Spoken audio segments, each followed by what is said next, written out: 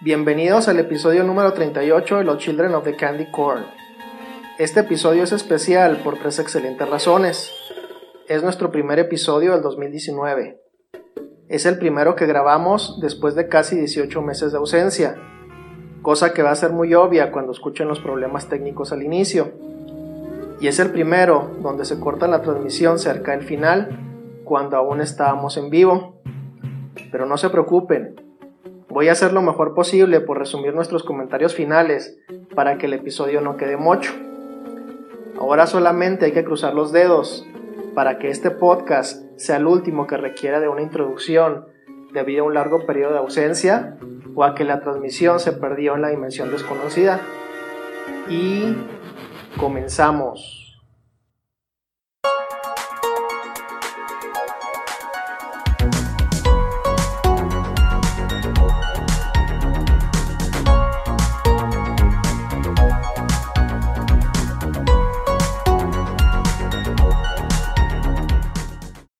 Muy buenas noches. Hoy estamos a martes 11 de junio. Están escuchando a los Children of the Candy Corn, un podcast sobre videojuegos de arcade, arcadia o maquinitas. Muy buenas noches. Y de las consolas de Nintendo. Ay, caray, se escucha eco. Tienes un eco ahí. Se escucha eco ya. Ya lo arreglé. Y ya me perdí dónde estaba. Hablamos de videojuegos. Sí, hablamos de videojuegos, de las consolas de Nintendo principalmente. También hablamos de películas del género nerd, ya sea Star Wars, superhéroes o relacionadas con cómics. Como ya se dieron cuenta, o sea, estos 18 meses que estuvimos fuera del aire nos tienen bastante oxidados, que hasta empezamos la presentación con eco. Pues básicamente hoy lo que vamos a hablar, el tema es pues los anuncios principales que hubo en la E3 2019, pues principalmente concentrándonos en Nintendo, pero también vamos a mencionar pues lo que hizo Sony o lo que no hizo Sony y lo que anunció Microsoft. Y yo creo que empezamos con el elefante que no está en la habitación, que es básicamente Sony, que se decidió brincar la E3, y básicamente los rumores son de que la siguiente consola, que es el PlayStation 5, que se dice que va a salir para las épocas festivas del 2020, yo supongo noviembre, diciembre del año que entra, no tienen a lo mejor nada que mostrar, no tienen todavía juegos terminados, a lo mejor no tienen el suficiente material como para decir vamos a presentarlo en el E3 para que todos vean y se asombren, pero pues básicamente ese es el pretexto que los apologistas de Sony le están dando. O sea, ¿por qué no anunciaron cosas para el PlayStation 3? Sabrá Dios, o sea, sabrá Dios qué tiene Sony en mente. ¿Qué fue lo que anunció Microsoft, Lalo? Microsoft, bueno, hizo muchísimo ruido porque, bueno, en el corto plazo viene un nuevo Gears of War que tiene su base de fans. Anunciaron que para los holidays del próximo año saldrá una nueva consola, que ya empieza por ahí a salir algunos detalles técnicos de qué va a incluir, qué va a poder hacer. El proyecto se llama Scarlett y hay otros dos nombres clave que se empiezan a manejar en internet, haciendo referencia que ahorita tenemos el Xbox One, la versión S y la versión X. Digamos que va a haber igual dos versiones de esta nueva consola. Por lo pronto se dice que además de tener los juegos desarrollados en exclusiva para la misma, vas a poder seguir jugando los de Xbox One. Entonces eso ya da un poquito de tranquilidad a los que recién han comprado un Xbox nuevo. Todos los dispositivos, los accesorios, los controles van a funcionar. No hay que tirar el control Elite del Xbox One ahora que venga la nueva consola. Va a seguir teniendo un disco óptico, gráficas de 8K, almacenamiento en disco duro de un disco de estado sólido. Entonces viene bastante fuerte. Adicional a la consola, Microsoft presentó lo que llaman xCloud, un servicio de gaming mediante streaming. Así como en Netflix no tenemos que tener la película en casa, pues con este nuevo sistema tampoco tenemos que tener la consola, todo se hace en la nube. Y pues por ahí anunciaron alguna serie de juegos interesantes que hicieron mucho ruido, pero no sé si queremos mencionar eso ahorita o queremos dejarlo para después. No sé tú qué dices. Podemos dejar el juego que yo creo que causó más ruido para el mero final, que realmente a mí me llenó bastante el ojo. Sí, es algo bastante especial. Y pues bueno, en general fue de lo que habló Microsoft, con todo el estrado para él solo, porque pues fueron los primeros de 2 compañías que iban a presentar. El día de hoy fue el Nintendo Direct, que ya nos tiene acostumbrados Nintendo, que su presentación es siéntese todos en la sala y le aplastamos al play y se reproduce un video de 40 minutos y con eso tienen. Y pues bueno, no sé tus impresiones generales, Juan, ¿qué te pareció? De hecho, me llamó mucho la atención lo del presidente de Nintendo of America, el que se llama Doug Bowser. Cuando anunciaron que se iba a retirar Reggie Fils-Aimé, o no me acuerdo cómo se pronuncia el apellido, que realmente a mí siempre se me hizo un plomo. Me caía mal nomás con verlo. Se me hizo bien curioso que el próximo presidente se apellidaba Bowser. O sea, de hecho nunca había escuchado el apellido Bowser. Para mí siempre había sido el gran villano de Mario, el archienemigo de Mario. Y la forma en la que lo empezaron, de que, o sea, no mencionaron que iba a venir Bowser, pero, o sea, se apareció Bowser animado, o sea, como lo conocemos hoy en día, pensando que lo habían invitado a la conferencia. Y luego se aparece el verdadero, el de carne y hueso, y entre el japonés y el norteamericano lo dejan más confundido de lo que ya estaba. Eso se me hizo bastante gracioso. Fue una forma excelente de empezar la presentación. Sí, que bueno, la presentación abre siempre con la introducción de algún juego. Y bueno, aquí lo primero que nos mostramos, vamos a hacer un recap de lo que mostraron, sin que signifique que nos vamos a detener en todo. Pero primero mostraron que los personajes de Dragon Quest 11 vienen a Smash para Nintendo Switch. De hecho, creo que los personajes todavía no tienen nombre, me parece, si mal no recuerdo. Es que no se les identificó por nombre a cada uno, nada más dijeron el héroe viene a Switch y mostraron como 5 personajes. Sí, mostraron 5 personajes, estoy tratando de encontrar la imagen, pero no la hallo. Que es otra de las malas cosas que sucede cuando llevas tiempo sin hacer esto. Año y medio sin conectarte, pues andamos todo rusty. Pero bueno, para los fans de Smash, tener más personajes para elegir nunca van a sobrar. Nunca vas a decir, ay, eso es para qué. Bienvenidos, porque son más opciones para todos. Sí, yo creo que lo que mucha gente no sabe es los Dragon Quest llegaron acá a Norteamérica como Dragon Warrior. Hubo 3 para el NES.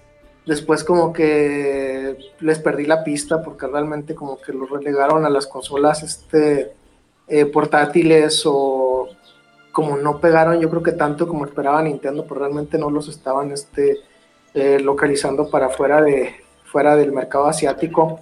Y básicamente pues ahorita ya estamos ahí va a decir Dragon Warrior, la costumbre, Dragon Quest 11. Sí.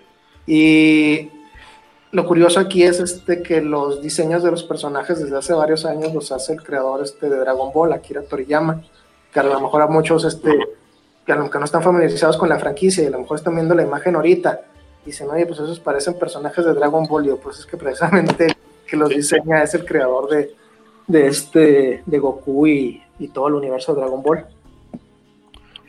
Exacto. De hecho, es una situación un poquito extraña con los RPGs, que en este caso con Dragon Quest, porque si Final Fantasy, que pegó mucho, sacaban un juego sí y un juego no al mercado americano, pues Dragon Warrior, que no tuvo tanta penetración, pues menos, ¿no? Algunos se acordará de que aquí en México transmitieron las aventuras de Fly. Bueno, ese es el manga del cual sale los juegos de Dragon Warrior. Obviamente si ya vamos en el 11, pues es una historia muy desarrollada. Veremos qué tal funciona, porque además luego presentaron que Dragon Quest 11 justamente sale en septiembre para Nintendo Switch. No sé, los fans de los RPG tal vez estén contentos y lo amen. Yo como no juego RPGs, me quedo un poquito a la expectativa de qué tanta penetración va a tener este juego por estos rumbos del mundo. Pues yo realmente no estoy familiarizado con los Dragon Quest, o sea, nada más los conozco por Dragon Warrior, pero nunca los llegué a jugar. Digo, sé lo que les dije ahorita, que Akira Toriyama se encarga de diseñar los personajes, pero no sé qué trata la historia, no sé si es como los Final Fantasy, que son historias aparte en cada entrega, o si es una historia continua a través de varios años. Digo, porque el juego del Dragon Quest 11 dice, se subtitula Echoes of an Elusive Age. O sea, no sé, les digo, si abarque varias épocas. Claro. Pues tendremos que esperar en septiembre, a finales de septiembre, a ver qué tal les va. Después de este juego presentaron uno que ya es muy esperado por los fans, Luigi's Mansion 3. Vemos por las imágenes que se mostraron que se va a desarrollar en un hotel. Entonces, eso va a estar fantástico. Hay algunas funciones nuevas que mostraron con su aspiradora de fantasmas. Vemos que ahora vas a poder tener una versión, ¿cómo llamarlo? Una versión de Luigi de material fantasmal. Los fans de Ghostbusters diríamos, es de ectoplasma y esa es una versión de pegajoso, fue lo primero que yo dije. Sí. Guigi se llama o algo así, o sea, como Luigi hecho de goo. Ajá. O sea, de ahí viene el nombre.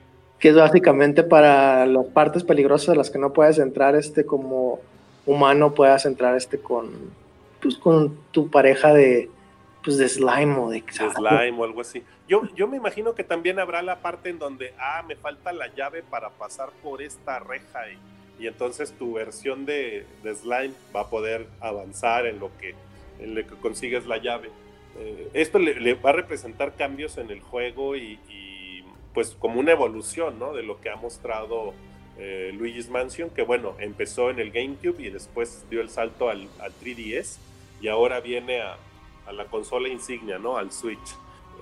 Todavía no hay fecha de salida, pero mostraron por ahí que se va a poder jugar en línea, en cooperativo, y eso va a estar muy interesante. Sí, la verdad sí, yo nunca he jugado en Luigi's Mansion, pero siempre me ha llamado la atención, o sea, más porque, pues digamos que el Luigi como que siempre ha sido como que lo relegaron a partir del Mario 64. Sí, es el Mario verde, como le llaman. Ajá, y como que el Luigi's Mansion como que era la forma de Nintendo de decir de que no nos hemos olvidado del hermano menor de Mario. Y pues el juego se ve bastante interesante y a mí me llamó mucho la atención que puede ser co-op multiplayer en línea. Sí, habrá que esperar a ver la fecha de salida, pero sí promete mucho este juego. Después anunciaron una de las cosas que hicieron que me sangrara la nariz, el Legend of Zelda Link's Awakening, que bueno, este juego saldrá para Switch el 20 de septiembre. Esperemos que Amazon haga su trabajo y llegue ese mismo día a mis manos. Si bien es un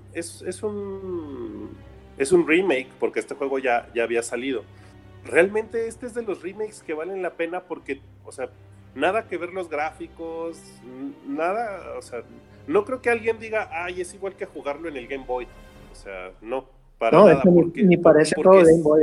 No, por supuesto, porque no hicieron lo que otras compañías han hecho, que por ahí luego mencionaremos a Konami, que nada más agarran los juegos y dicen, bueno, te los vendo todos empaquetados para que los uses en el Switch, pero son los mismos gráficos de Nintendo o de Game Boy no, realmente aquí tomaron el juego, pero pues es un desarrollo con gráficos muy muy bonitos.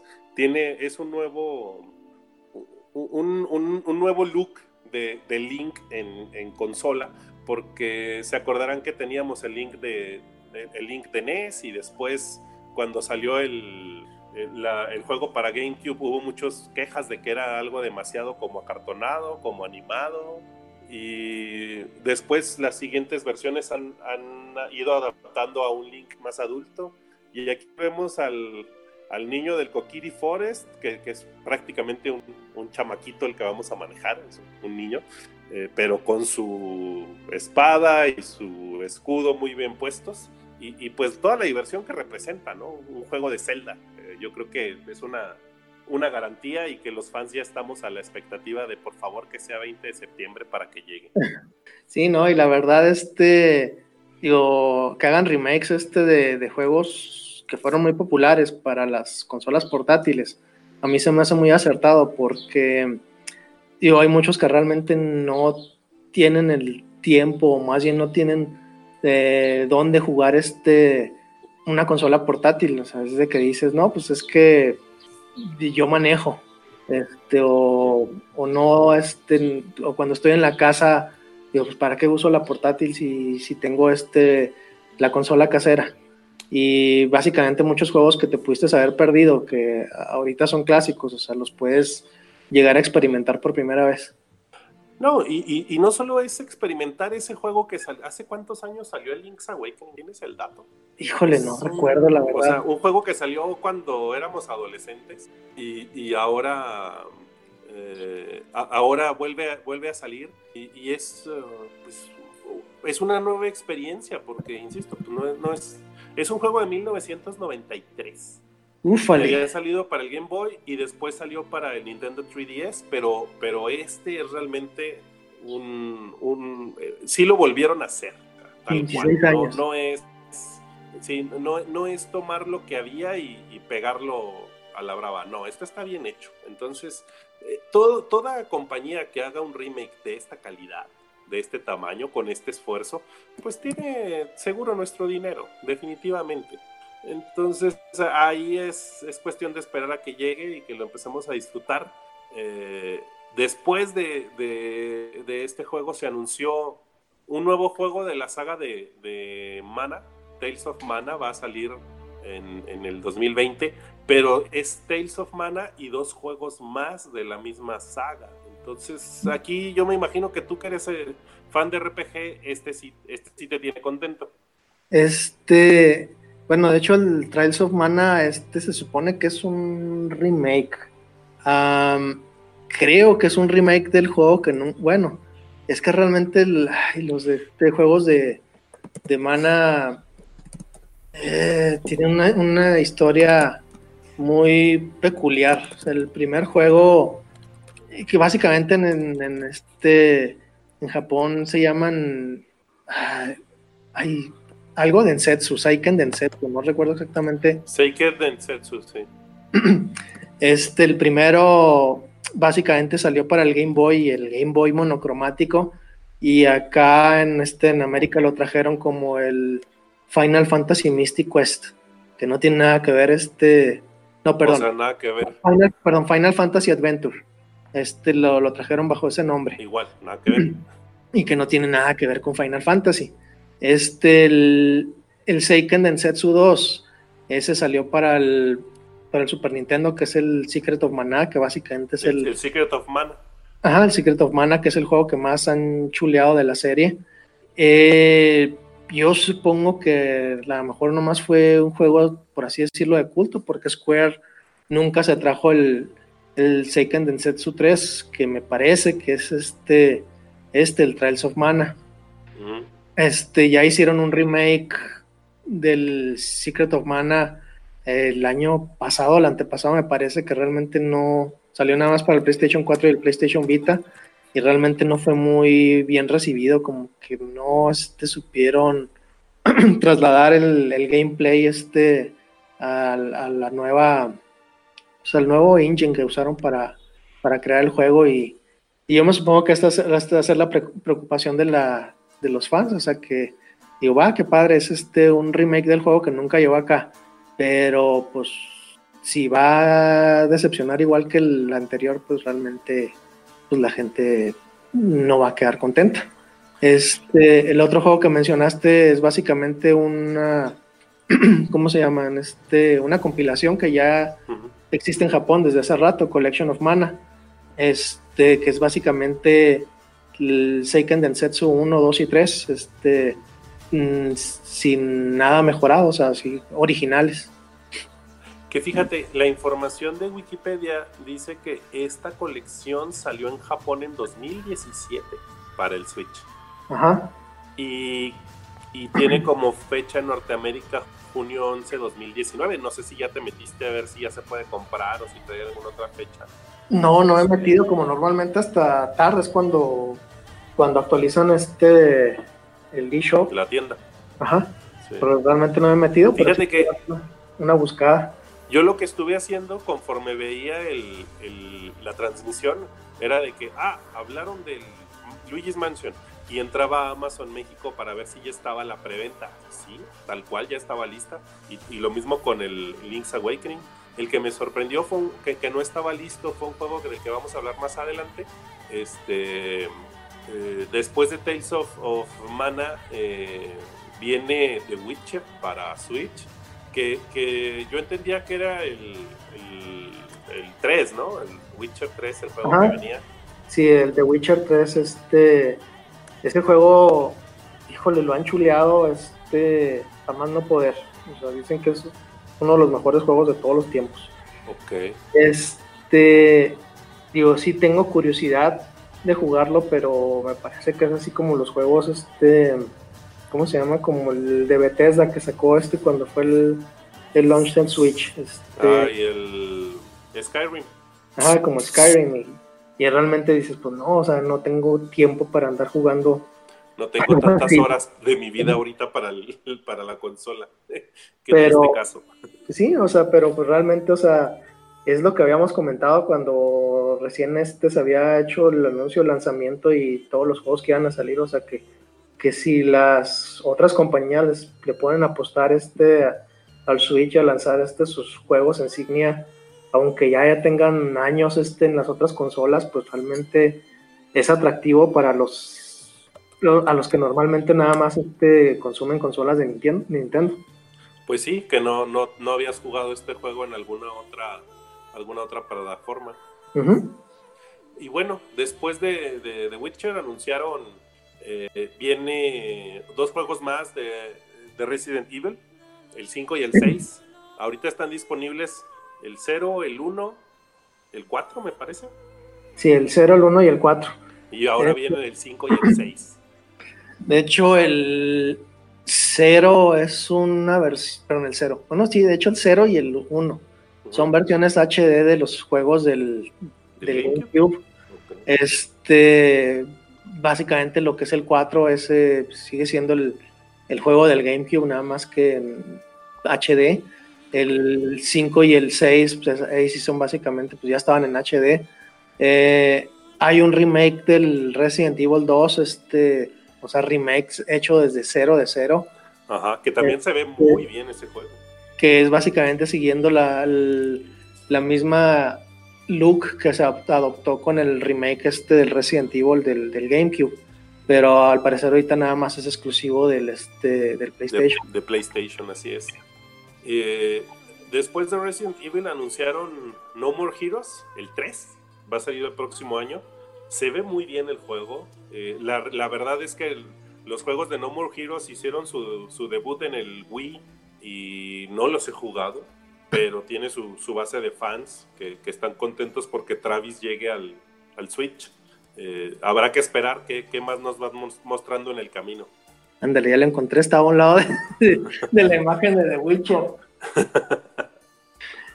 Ese es otro detalle, tuve algunos pequeños inconvenientes antes del podcast y no pude descargar imágenes y ahorita básicamente lo estamos sacando de la página de Nintendo. Pero por favor, no nos demanden.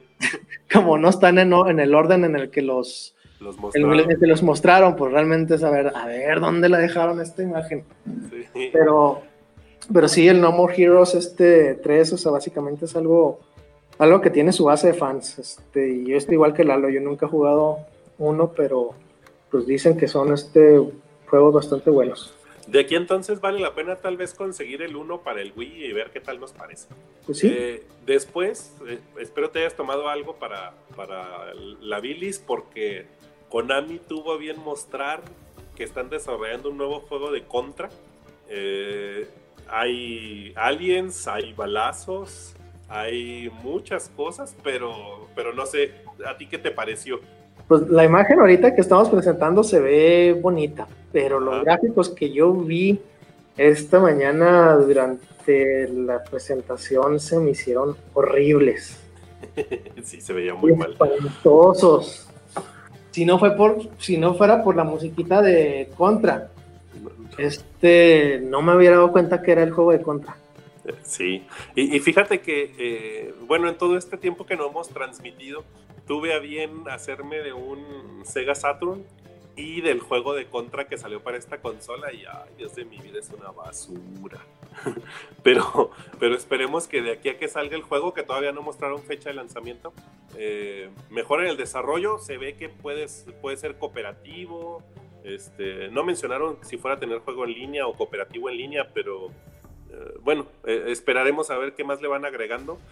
Curiosamente, Contra podría ser una excelente base de desarrollo para algo como es el Fortnite o este tipo de juegos de sobrevivencia que se han desarrollado y se han puesto de moda.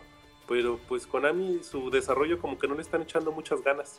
No. Y junto con este nuevo juego aprovecharon para meter su comercial de que hoy salía la colección completa bueno, no la colección completa, la colección de Contra que sale para Switch y para otras consolas, que bueno, dicen ahí que son 10 juegos. No sé, tú eres muy fan de Contra, ¿qué opinión te merece? 10 juegos son 7, o sea, yo me sentí defraudado. Explícanos por qué.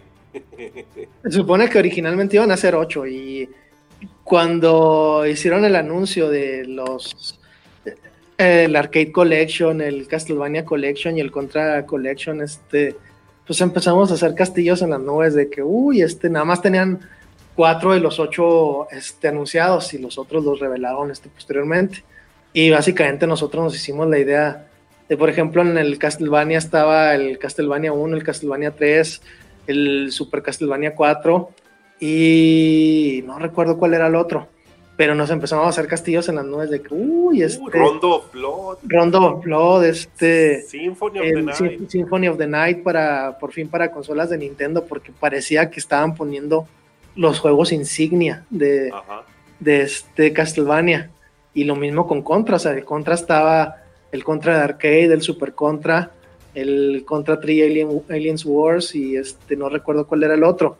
Pero básicamente nosotros pensábamos, o sea, que iban a poner los mejores juegos y realmente, o sea, como que nada más agarraron los primeros que salieron, que esa es básicamente, ya sea en Arcade o en Nintendo o Super Nintendo y Game Boy. Y si por ahí hubo alguno perdido en el Genesis, pues también ahí va el que estaba perdido en el Genesis. Y básicamente, digo, eso de los 10 juegos, que en realidad digo que son 7, es porque en Europa el Contra nunca se llamó Contra, se llamaba Probotector, así como que un nombre chafa de Protector Robot, y básicamente los humanos los cambiaron por robots, porque como en aquellas épocas estaba el conflicto Irán-Contra, y no querían, o sea, que la gente se fuera con la finta de que es algo malo. Vamos a localizarlo o regionalizarlo de cierta forma que se pudiera decir que estaba medio irreconocible, y básicamente los 3 juegos extras son el Super Contra, el Contra y el Contra 3 Alien Wars, o sea, pero la versión europea. Y dices, pues No, gracias. Así nos hubiéramos quedado. Pues sí. Y luego para lo que están cobrando, o sea, al principio $20, no sé cuántos serían moneda nacional, pero el costo que están manejando de $20, digo, pues por 8 juegos a mí se me hacía una ganga. Ajá. Pero ya después de que vi, o sea, juegos de Nintendo, del Game Boy, así como que, pues no manches, o sea, yo esperaba algo más. Claro, y sobre todo que aquí sí son los juegos de NES como se veían en el NES.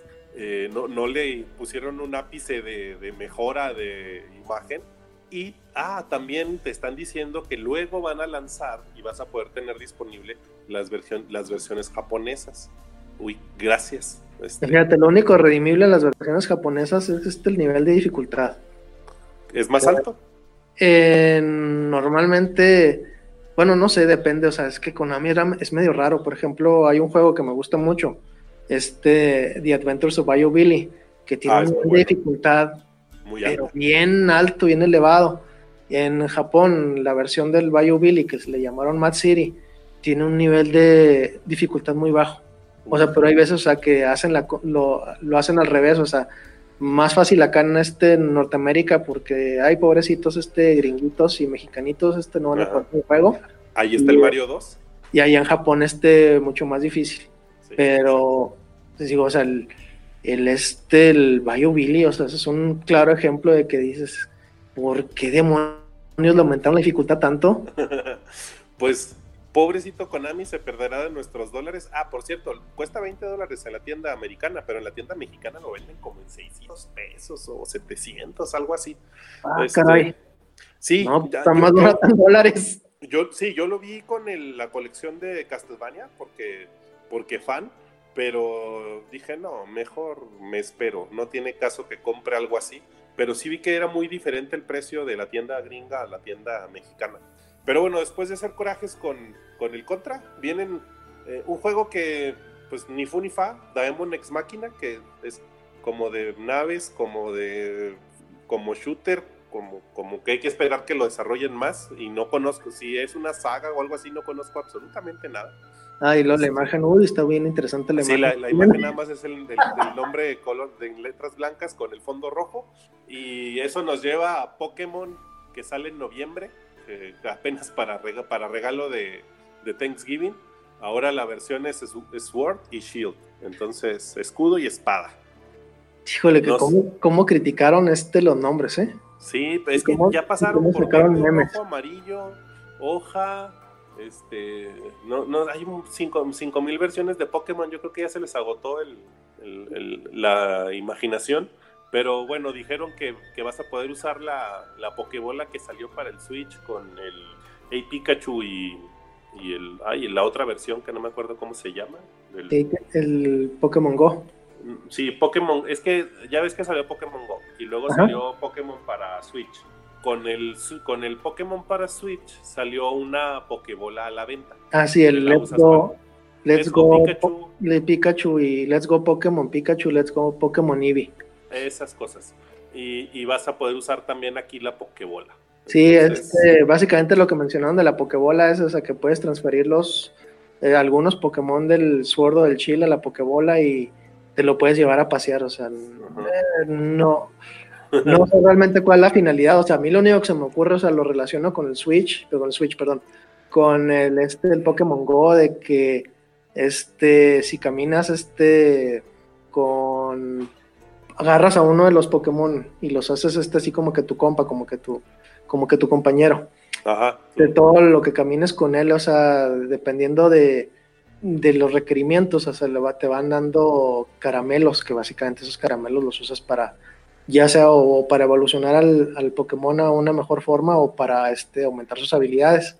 Digo, eso es lo único que se me ocurre que pudiera pasar, menos que hayan adoptado ese sistema también para el Pokémon Sword y el Pokémon Shield, pero pues no le veo caso de que para qué quiero traer una Pokébola pues, paseando un Pokémon que no veo. Para mí la Pokébola tiene el factor coleccionista, nada más, es muy bonita y la tengo guardada en casa, no me la llevaría para que algún cholo me la robe. Ya sé. Luego dos juegos que ni fu ni fa, Astral Chain y Empire of Sin. nada que comentar. Astral Chain parece que va a ser como manejas a tu persona. Son dos personajes que el tráiler lo mostraba como paralelos, como si se fueran a conectar en universos diferentes o no sé. Algo así, esa impresión me dio. A mí lo que me vino a la cabeza fueron ¿cómo se llaman los?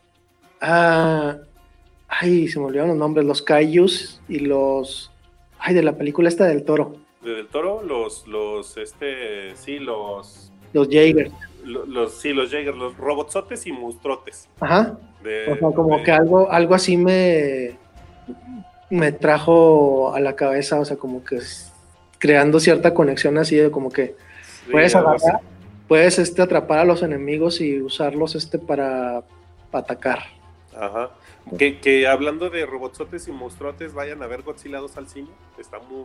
Obviamente no quieran ver filosofía y cine turco, es Godzilla, tal cual, pero está muy divertida. Luego... ¿Cuál fue el otro juego? ¿El 5? Imperio del Pecado. Ese suena... Se me hace que esa ni imagen tiene aquí, a ver. Sí, Empire of Sin. Empire of Sin.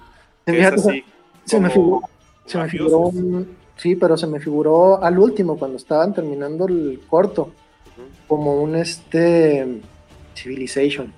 No he jugado Civilization, pero pues bueno, esperemos. O un SimCity.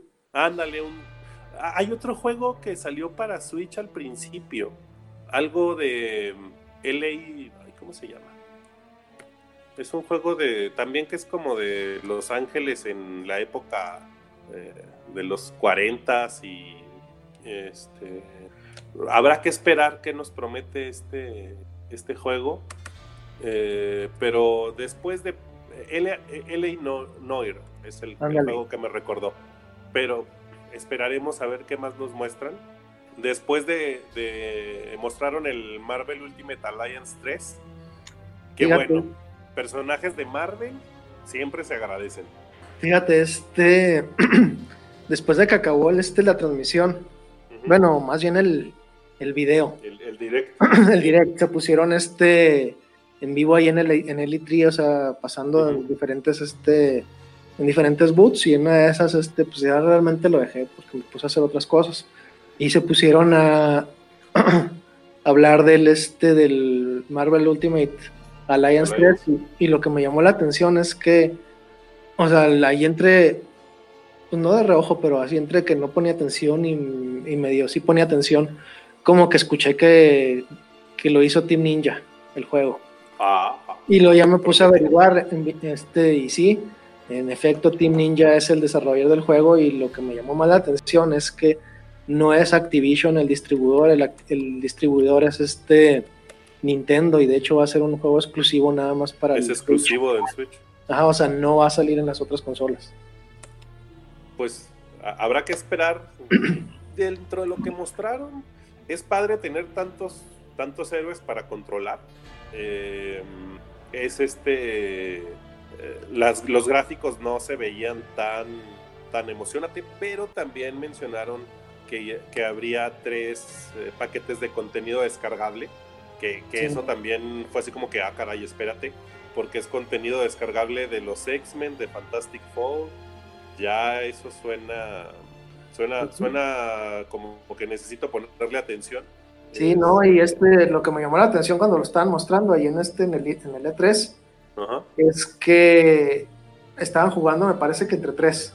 Y, sí. O sea, que no puedes escoger al quien se te pega tu regala gana, o sea, va a haber partes en las que no puedes avanzar con los superhéroes que tienes, y los vas a tener que estar cambiando. Tienes que estar modificando. O sea, como que tienes que adaptar tu equipo a la aventura. Ajá, la aventura o las necesidades del juego. Sí, porque vimos de todo, o sea, se ve Capitana Marvel, pero también se ve Electra, entonces ahí tiene ya una gran variedad de héroes. Mira, si pega, nos van a vender los amigos, las tarjetas, los contenidos descargables, o sea, todo lo que quieran. Si el juego es bueno, va a soportar lo que sea. Después un juego que en Japón me imagino que están muy emocionados, el Mario y Sonic en los Juegos Olímpicos de Tokio 2020. Este juego sale para noviembre de este año también. Y bueno, la saga de juegos de Mario y Sonic en los Juegos Olímpicos, pues creo que desde el 2016 salen estos juegos, o tal vez antes, pero siempre salen los juegos los olímpicos de verano, los olímpicos de invierno. Y bueno, tienen los deportes que se llevan a cabo en las olimpiadas, más minijuegos que son mezcla del deporte con algunas otras opciones para hacerlo pues más adaptado a un videojuego, tipo superpoderes y demás. Pero aquí lo bonito es ver la gran mayoría de personajes de los mundos de Mario y de Sonic compitiendo en la Olimpiada, ¿no? O sea, que de repente puedas elegir al Dr. Robotnik o a Yoshi o a Donkey para una competencia, pues es muy entretenido. Oye, no recuerdo si mencionaron que se iba a tener este online competitivo. Me parece que sí, pero no estoy tan seguro porque Nintendo ha cambiado en algunos días su política acerca del juego en línea. Por ahí nos sorprendió mucho que el Mario Maker 2 no iba a tener modo cooperativo entre amigos en línea. Y ya hoy dijeron que fíjense que siempre sí, porque pues obviamente todos los fans decían, ¿cómo que no va a haber esa posibilidad? Pero yo creo que sería una excelente opción que se le agregara. Esperemos que así sea. De hecho, este juego también va a salir en arcade para Japón. Imagínate cómo se va a poner No, pues en las salas de juego de aquel país. Van a estar muy concurridas y muy competitivos. Sí, claro, imagínate estar compitiendo en esto, ¿no? Va a estar bastante entretenido. Después de Mario y Sonic en los Juegos Olímpicos anunciaron algo que aquí en México, no sé, no dudo que haya fans. Si hay algún fan de esto, por favor, díganoslo, porque ay, creo que ya sé cuál vas a decir. No me explico cómo existe Animal Crossing en este mundo. No me llama para nada la atención. Yo siempre veo que los amigos los están rematando casi a 20 pesos. O compra un amiibo de cualquier otro juego y te regalamos uno de Animal Crossing.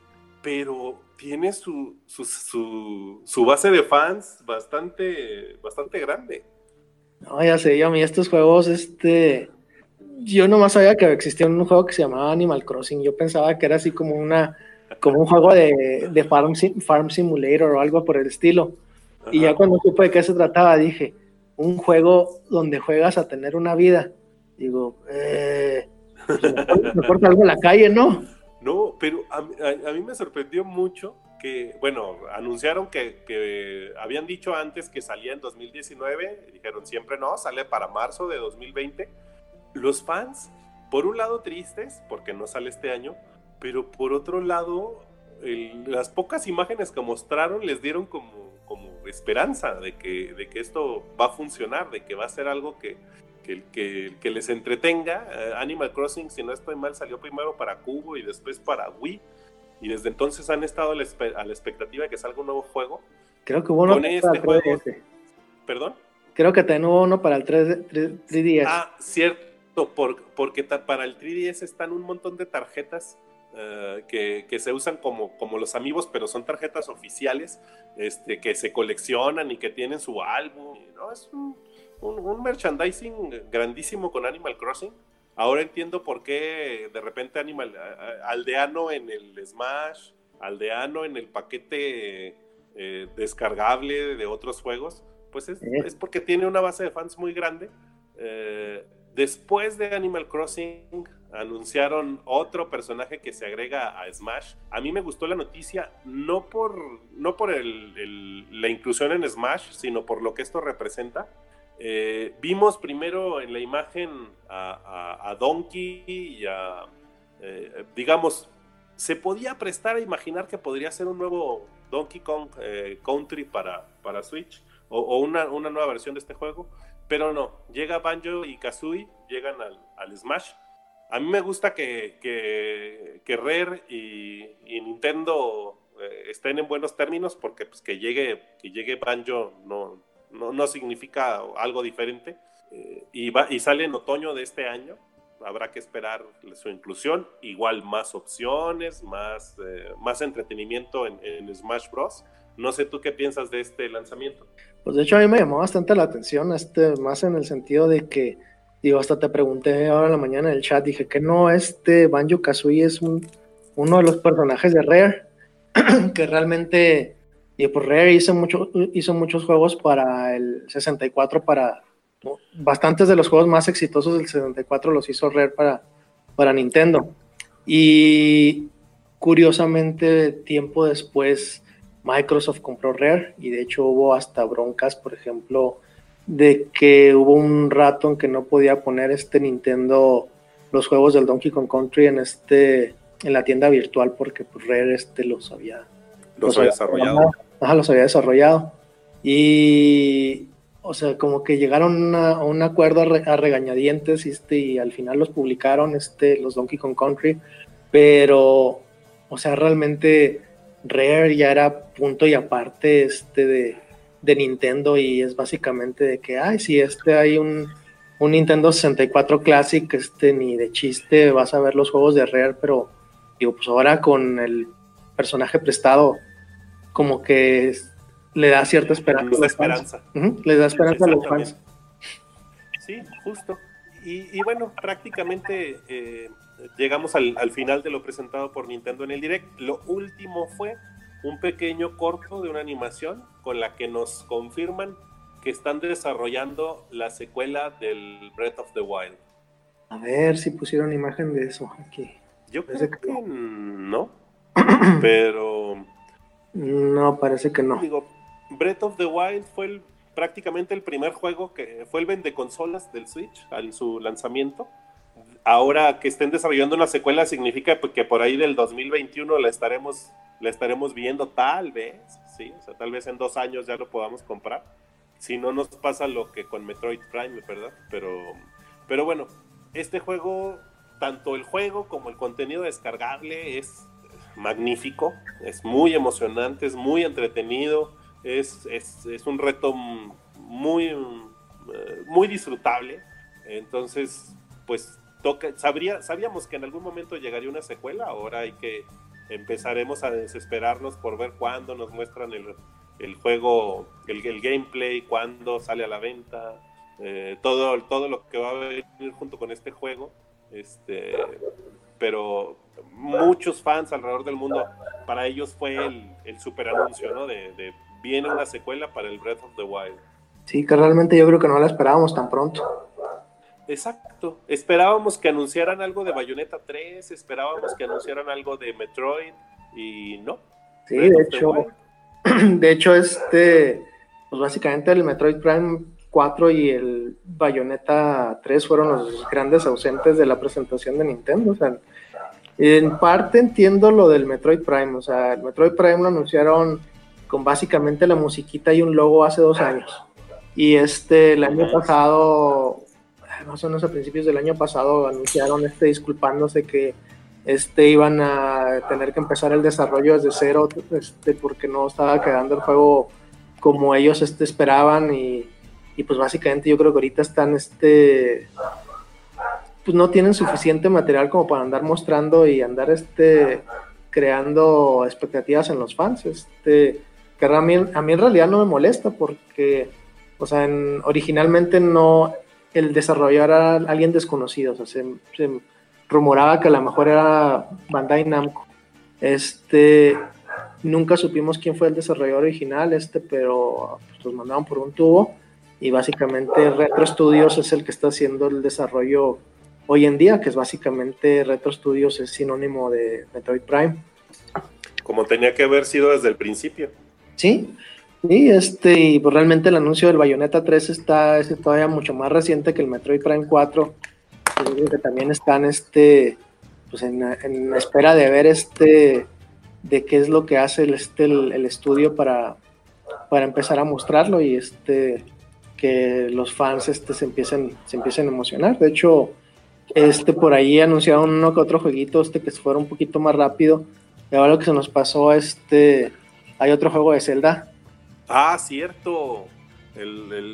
Bueno, es que es un juego de Zelda, no precisamente, sino que hay un juego que se llama Crypt of the Necrodancer, Ajá. que mencionan que es un juego de ritmo. Yo no los he jugado nunca, pero sale una versión de este juego que incluye los personajes del universo de Zelda, ¿no?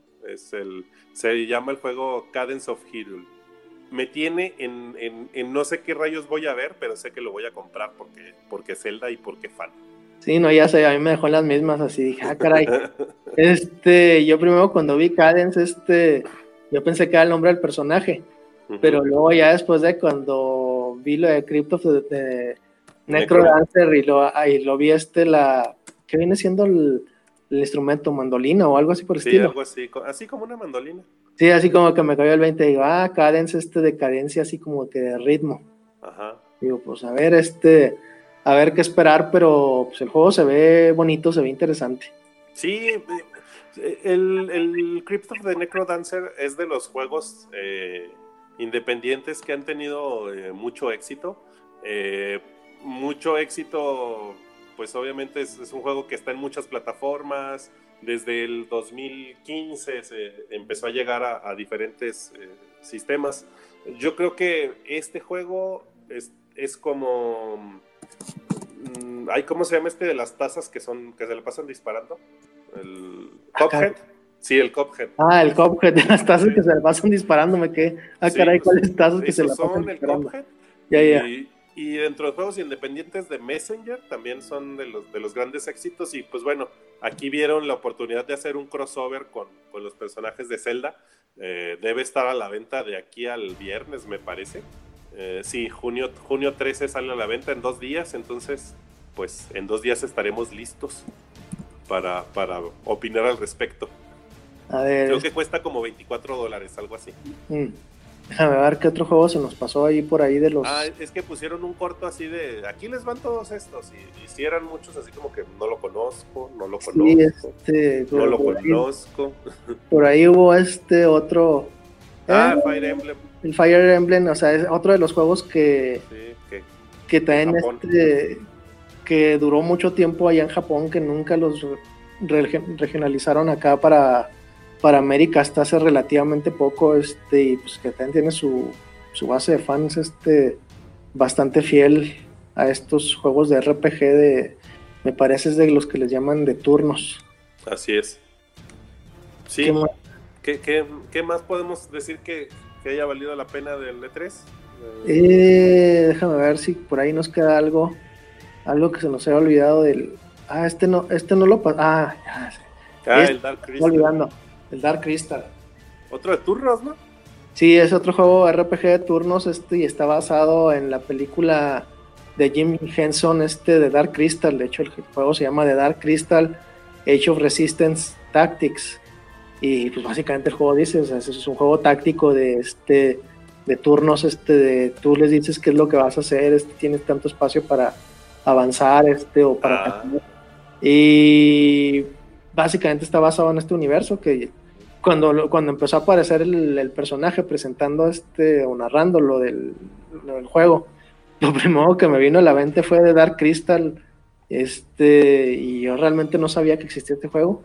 No, la realidad es que no, yo tampoco tenía idea. Digo, la película es del 82, imagínate, hace ¿cuánto es eso? Y hace casi 40 años. Exactamente. Digo, todo lo que sea basado en algo de Jim Henson vale la pena echarle el ojo.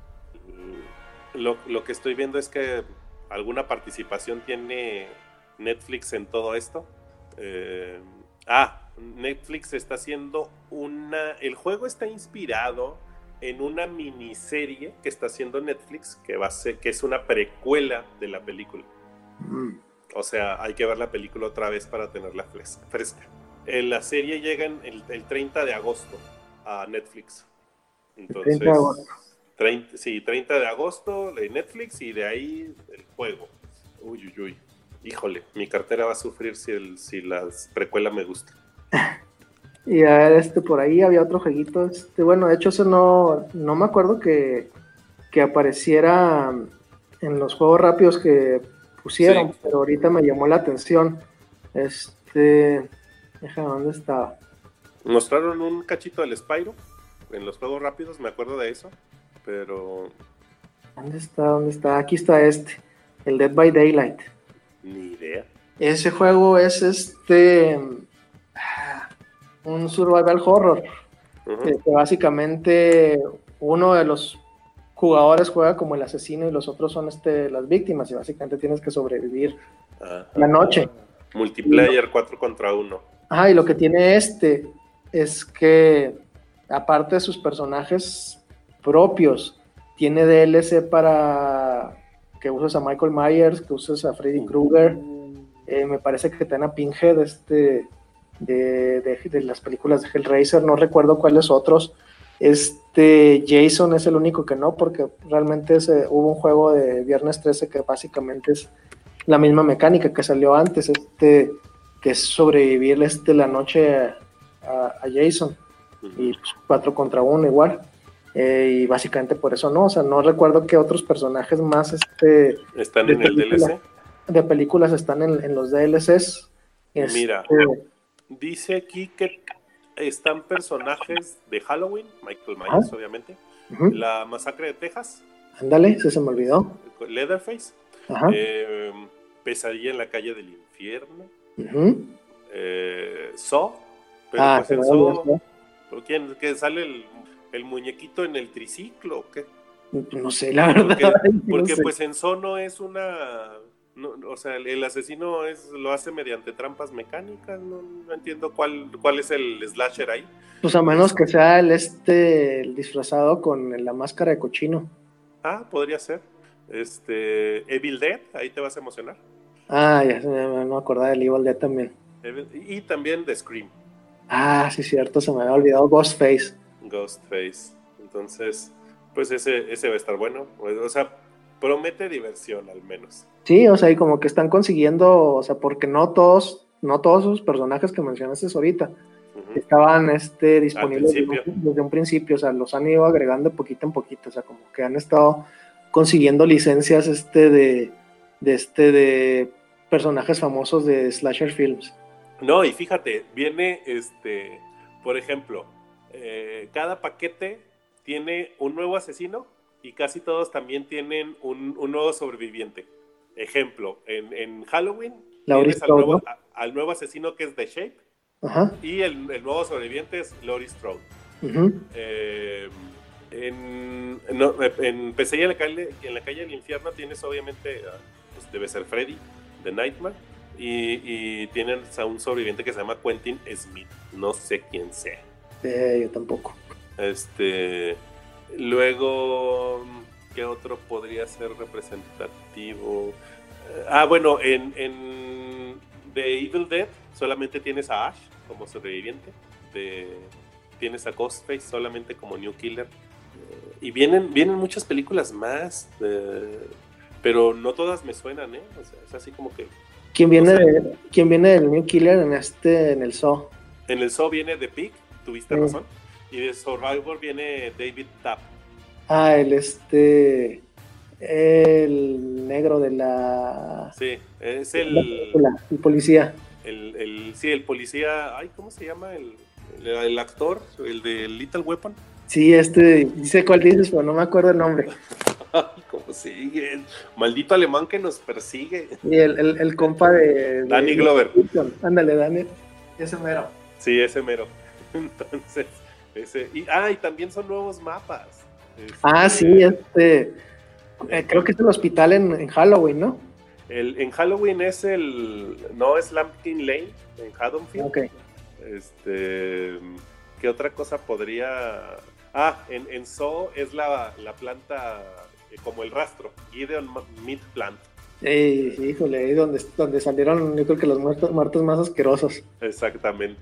Entonces, pues, digo, si trae todo esto, va a estar bueno. Sí, no, la verdad sí, o sea, a mí desde que supe que existía, yo me fui con la finta que a lo mejor estaba también ahí Jason. Y Pero no. después tristemente me di cuenta que no, o sea, pero sí está muy llamativo, o sea, cómo le están haciendo de que, o sea, era un juego original, de survival horror, de víctimas contra el asesino, sobrevive a la noche, y cómo le han ido agregando contenido, o sea, se me hace impresionante.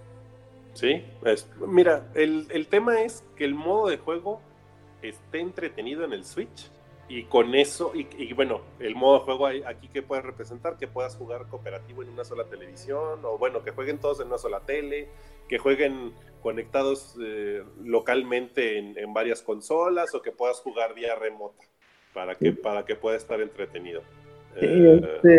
Y básicamente lo que tipo de juego y el de Viernes 13 lo que te permiten es el sueño enfermo de meterte en los zapatos de del Freddy, asesino. Jason, Michael Myers. Puedes decir, ay, tuve un día horrible en el trabajo, quiero ser Michael Myers ahora, digo, quiero matar gente. Sí, pues promete, esperemos.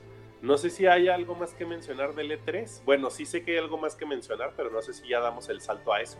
Ya damos el salto a eso. Ok, la gran emoción que causó en el E3 fue un juego que se llama Cyberpunk 2077. Se mostró el tráiler y bueno, empezó el tráiler, todo muy entretenido, muy bonito, pero el tráiler cierra con Keanu Reeves con un brazo robótico y eso fue lo que causó el alarido de los fans. Que se rompiera el internet. Que se rompiera el internet. Sale para PlayStation 4 y Xbox One el 16 de abril del próximo año. Obviamente también se podrá jugar en PC, en ambiente Windows. Es un juego desarrollado por CD Projekt Red. Son los mismos de The Witcher, ¿eh? De The Witcher. Ajá. Habrá que esperar qué es todo lo que va a representar. Es un juego en primera persona. No sé, con Keanu Reeves todo el mundo dijo yo quiero eso. Porque está muy de moda, no solamente porque sea Keanu Reeves y porque Matrix, sino también porque John Wick, que la 3 todavía está en el cine. Vamos a ver promete, no sé, un mundo muy abierto, un montón de cosas que nos hacen ahorita hacernos castillos en el aire, ¿no? De todo lo que se pueda hacer. Si esto puede ser, por las imágenes, parecería que podría ser algo que compita con Grand Theft Auto o que compita con Red Dead Redemption. No sé. No tengo tanta información como para saber exactamente qué esperar.